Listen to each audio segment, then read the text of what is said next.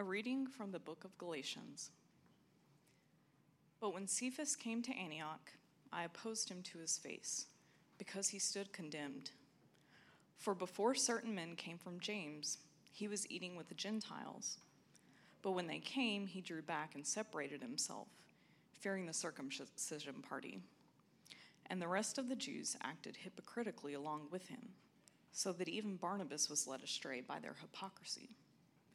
But when I saw that their conduct was not in step with the truth of the gospel, I said to Cephas before them all, "If you, though a Jew, live like a Gentile and not like a Jew, how can you force the Gentiles to live like Jews?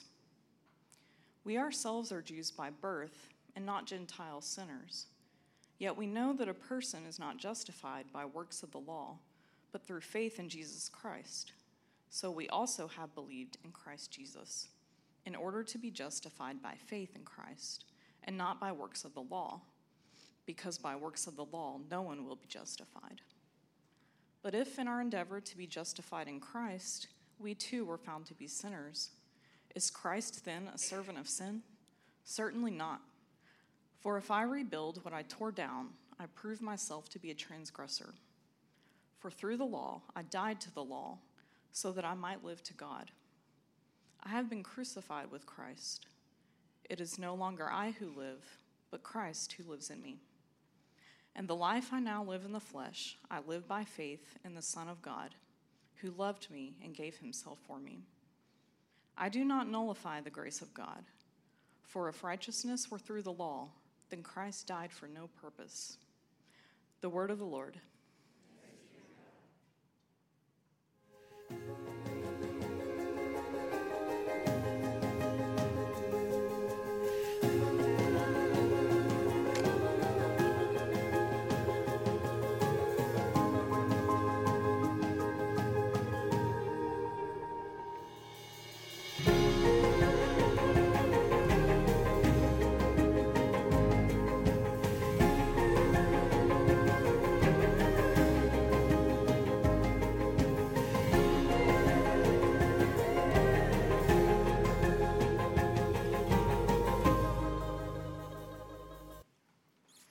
Good morning.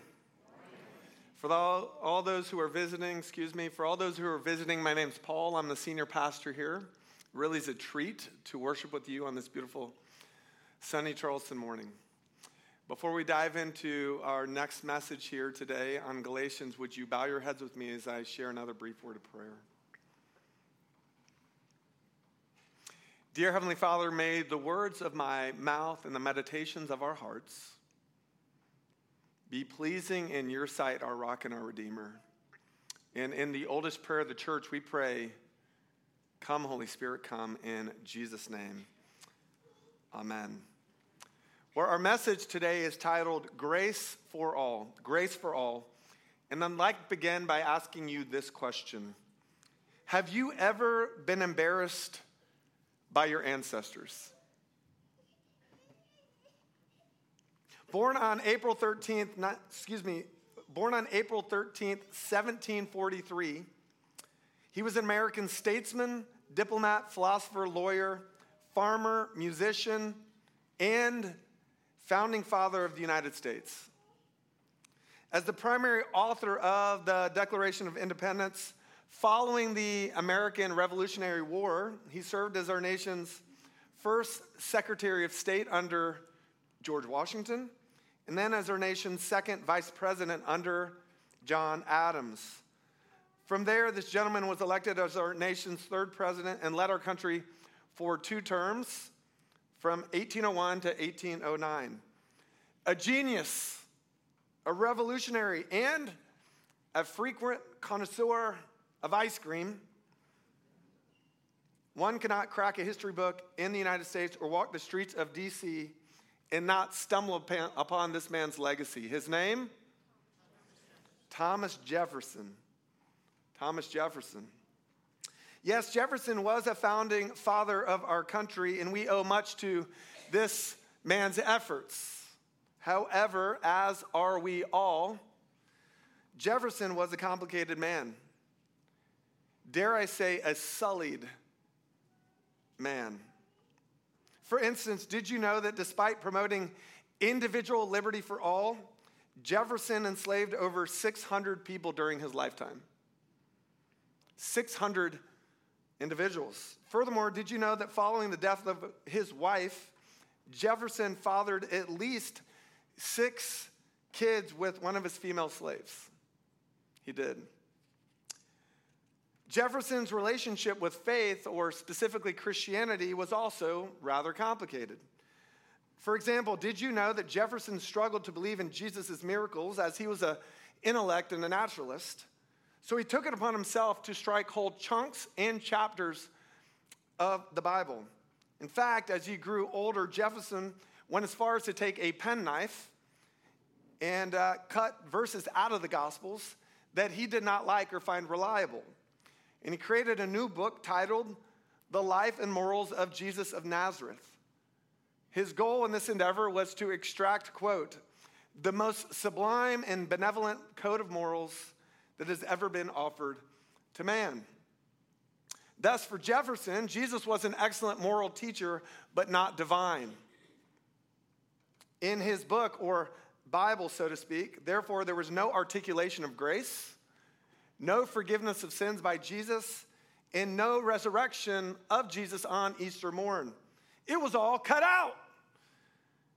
No, he only kept Jesus' exhortations and his good works, essentially stripping the Bible of God's beautiful intervention in the person and work of Jesus, thereby, I'd argue, stripping the Bible of the gospel itself. Isn't that wild? Did you know all these facts about our founding father, Thomas Jefferson? As I reflect upon this information, I find it sad and quite arrogant. So why do I share this story? Well, here's why. Returning to our opening question, have you ever been embarrassed by your ancestors? In our passage today from Galatians chapter 2, we'll see one of the founding fathers of our faith act like an imbecile. We will.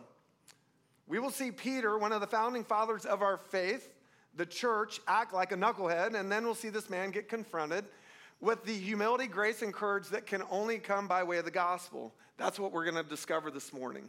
So let's dive into God's word together.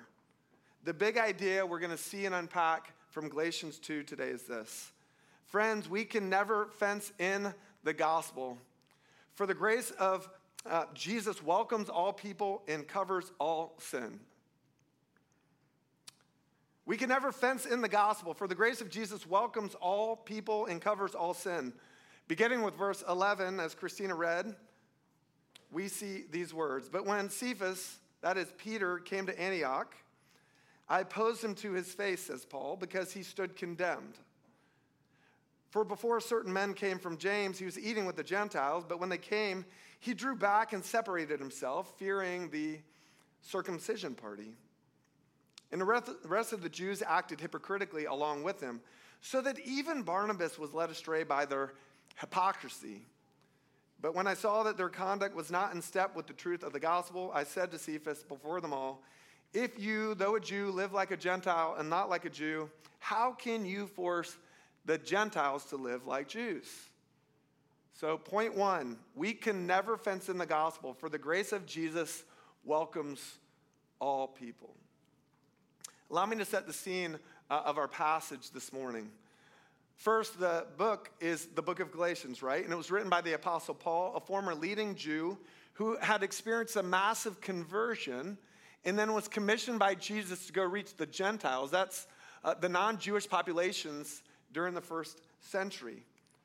And some 17 years had passed since Paul's conversion when this particular confrontation took place.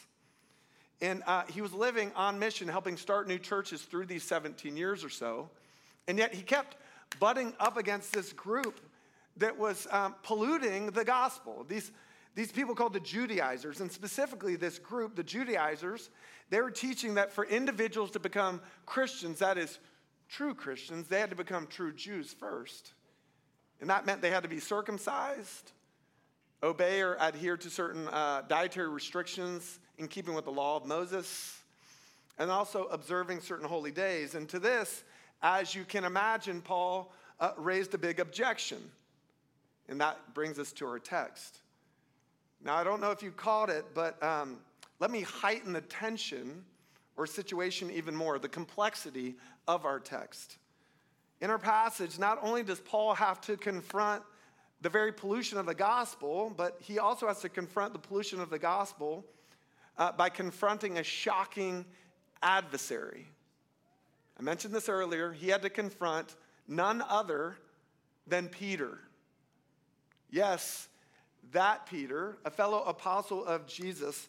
Yes, that Peter to whom Jesus himself had said in Matthew chapter 16, and I tell you that you are Peter, and on this rock I will build my church, and the gates of Hades will not overcome it. That Peter, wow, that's quite the twist, right, One Fellowship?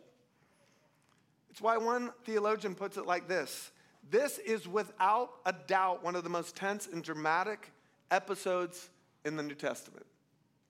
Here are two leading apostles of Jesus Christ, face to face, in open and complete conflict. The scene has changed from Jerusalem, the Jewish capital, to which the early verses of this chapter belong, to Antioch, the chief city of Syria, even Asia, where the Gentile mission began and where the disciples were first called Christians. You got it. So it's a crazy scene, right? How about them apples? That's the context, and those are the characters, Peter and Paul. So what was Paul's specific beef with Peter? Well, allow me to read two of the verses again from our text. For before certain men came from James, he, Peter, he was eating with the Gentiles, but when they came, he drew back. He separated himself, fearing the circumcision party, and the rest of the Jews acted hypocritically along with him. So that even Barnabas was led astray by their hypocrisy. Thus, Paul's beef with Peter was that Peter had reverted to legalism, Jewish legalism, resulting in a toxic display of ethnocentrism and nationalism. In other words, he acted like a racist. All based out of what? Fear. Fear. First, let's look at this legalism quickly again. Prior to the grace of Jesus, listen, prior to the grace of Jesus entering the picture, the Jewish people held to a very high standard of piety. They did.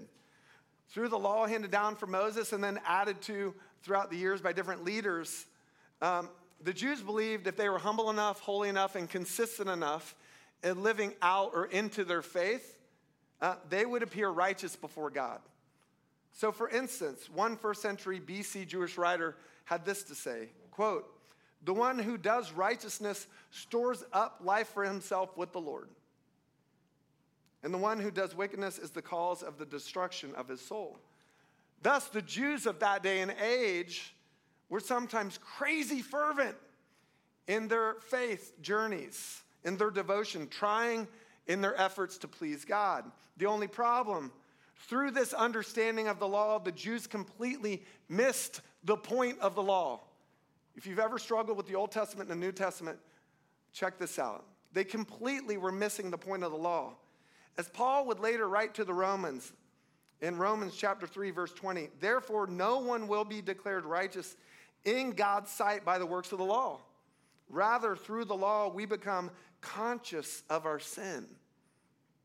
In other words, the law of the Old Testament wasn't meant to be a magnifying glass as much it was meant to be a mirror for God's people, a mirror displaying all of our need for God's grace, beginning with the Jews. Let me repeat that. It wasn't meant to be a magnifying glass towards perfection. It was meant to be a mirror, demonstrating all of our need for God's grace. Thus, the Jews of Peter and Paul's day should have been the most humble and hospitable people on the planet. They should have known their need for God's grace. And that's precisely the point. Grace. Grace. We all need God's grace. We say it here all the time at One Fellowship. Why? Because it is true. The religious, the irreligious, the meticulous moralists, the loose-living immoralists, we all need God's grace. For it is by grace you have been saved through faith. This is not from yourselves. It's the gift of God, not by works, so that no one can boast. Ephesians 2, 8 and 9. And friends, here's the hard reality of our text. Here it is. Peter knew this. Peter knew it. Peter knew all about God's grace. And yet, in a moment of testing, Peter blew it. He blew it. This Peter, earlier in life, in Acts chapter 10, he had shared these words, quote, God has shown me that I should not call anyone impure or unclean. I now realize how true it is that God does not show favoritism. And yet here, in our text, in this story, he blew it. He reverted to legalism of sorts, self-righteousness of sorts, and thus displayed horrific ethnocentrism and nationalism, and refused to sup in fellowship with non-Jewish believers. To make matters worse, because he was a leader, because of his influence, others also followed suit, including Paul's good friend Barnabas. So church, let this be a warning for all of us, especially when we're tempted to place any form of affiliation, listen, ethnicity, nationality, or the like, or any form of achievement, education, vocation, or something similar.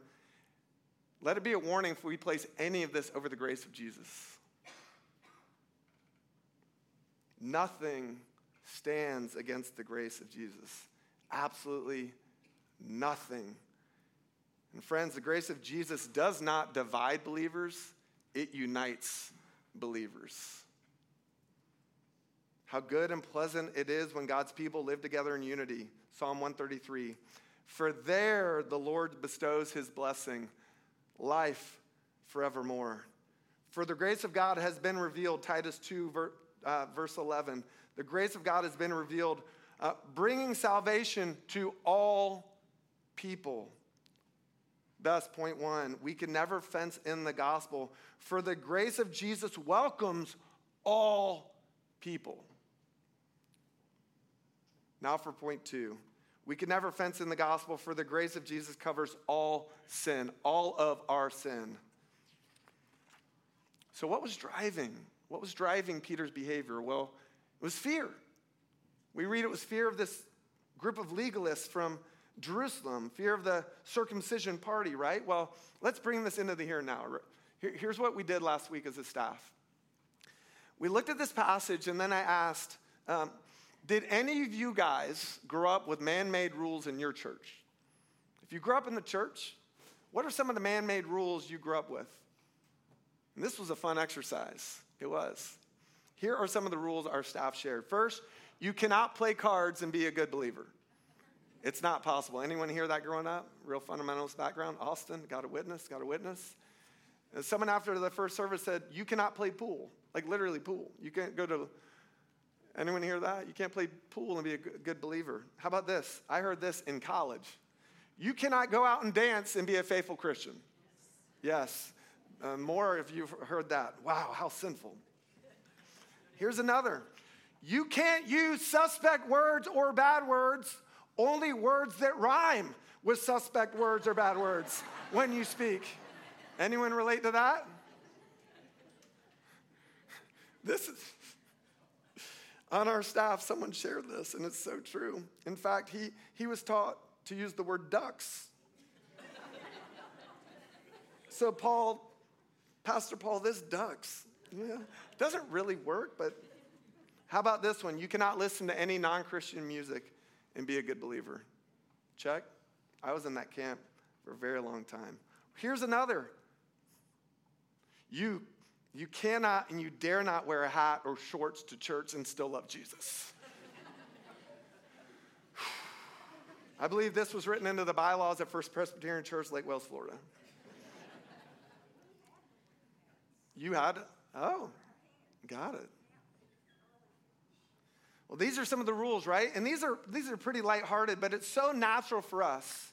It's so natural for us as Christians to create these rules, big and small, because our underlying desire is to win the approval of God and others.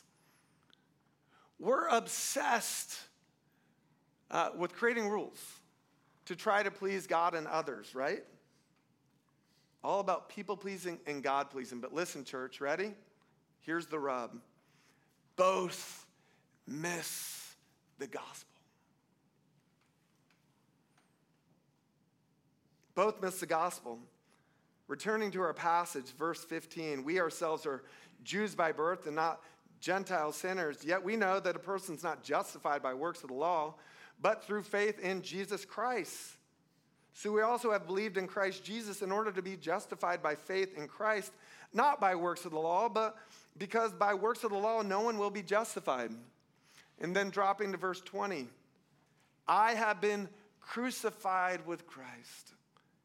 It's no longer I who live, but Christ who lives in me. In the life I now live in the flesh, I live by faith in the Son of God who loved me and gave himself for me. I do not nullify the grace of God, for if righteousness were through the law, then Christ died for no purpose. A couple of textual or exegetical notes here. First, I really appreciate how certain translations of the Bible include a footnote along with verse 16. If you have your different Bibles, you can maybe see if this is true in your Bible. If we read it through different translations, you could read this. Verse 16, we know that a person is not justified by works of the law, but by the faithfulness of Jesus Christ. See, they expand it. By the faithfulness of Jesus Christ, not through your great efforts of faith, but by the faithfulness of Jesus Christ. Thus, the correct emphasis is put on not our ongoing work, but on the finished work of Jesus. His perfect life, death, and resurrection, meaning what Jesus has done for us, is what makes us pleasing to God. We cannot add to this, and we shall not try to add to this, church. Second, we have any lawyers in the room? Just give me a nod. You don't have to out yourself. Paralegals. Note how many times the word justified is used in our text. It's used, listen, 3 times in verse 16, another in verse 17, and again in verse 21, where it's translated righteousness. So what is justification? What does it mean? Here it is. It's a powerful legal term where a guilty person is declared clear and free and righteous in the eyes of a judge, in the eyes of God himself. Clear and free and righteous in the eyes of a judge, in the eyes of God himself. Well, how can this be, Pastor, since we're all sinners? And this is where Paul goes from the head to the heart. And he invites us to do the same. Listen, I've been crucified with Christ. It's no longer I who live, but Christ who lives in me. In the life I now live in the flesh, I live by faith in the Son of God who loved me and gave himself for me. Allow me to repeat that last statement. I think it's the sweetest summary of the gospel in the whole Bible. Who gave himself for me, who loved me and gave himself for me, who loved me and gave himself for me, who loved me and gave himself for me. In other words, friends, in the court of God's judgment, Jesus took our worst and gave us his best, his life for our life, his innocence for our waywardness. All our sin, he took to the cross. All our shame, he took to the tree. All our guilt, past, present, and future, he carried in his body on Calvary, a perfect substitute for you and me. Jesus, not hypothetically or metaphorically, but physically and painfully, was condemned to die to set you and me free. And this is the gospel. This is the good news of Jesus Christ. And it's what Paul needed to remind Peter of. He'd lost it. And it's what we frequently need to be reminded of ourselves. Jesus loved me and gave himself for me. Say it with me, church. Jesus loved me and gave himself for me. Say it again. Jesus loved me and gave himself for me. One more time. And Jesus loved me and gave himself for me.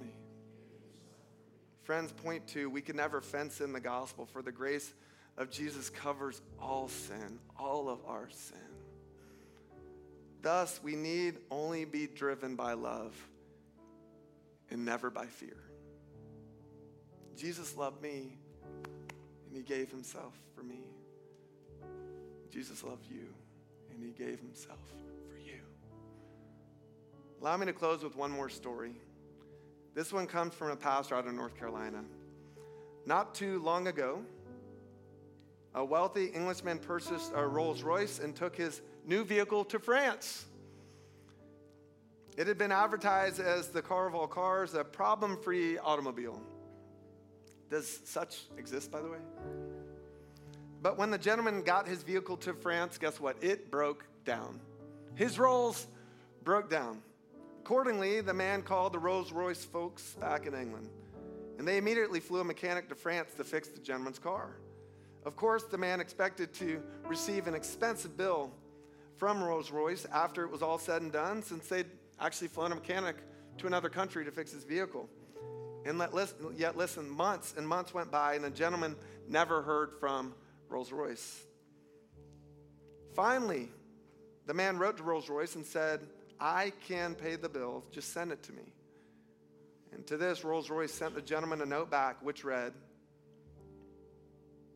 I'm sorry, sir, but we have no record of anything ever having gone wrong with your vehicle. In other words, to the man's surprise, the debt was paid and the bill was clean. I'm sorry, sir, but we have no record of anything ever having gone wrong with your vehicle. One Fellowship, this is what happens when we understand and accept the grace of Jesus Christ in our lives. I am free. You are free. And anyone who accepts the sacrificial love of God in Jesus Christ is free. I have been crucified with Christ. It's no longer I who live, but Christ who lives in me. In the life I now live in the flesh, I live by faith in the Son of God who loved me and gave himself for me. Thus, friends, as we leave here today, we can open up our tables, we can open up our doors, and we can open up our hearts to all experience God's extravagant, scandalous, and limitless grace found in Jesus. We can never fence in the gospel, for the grace of Jesus welcomes all people and covers all sin, all of our sin.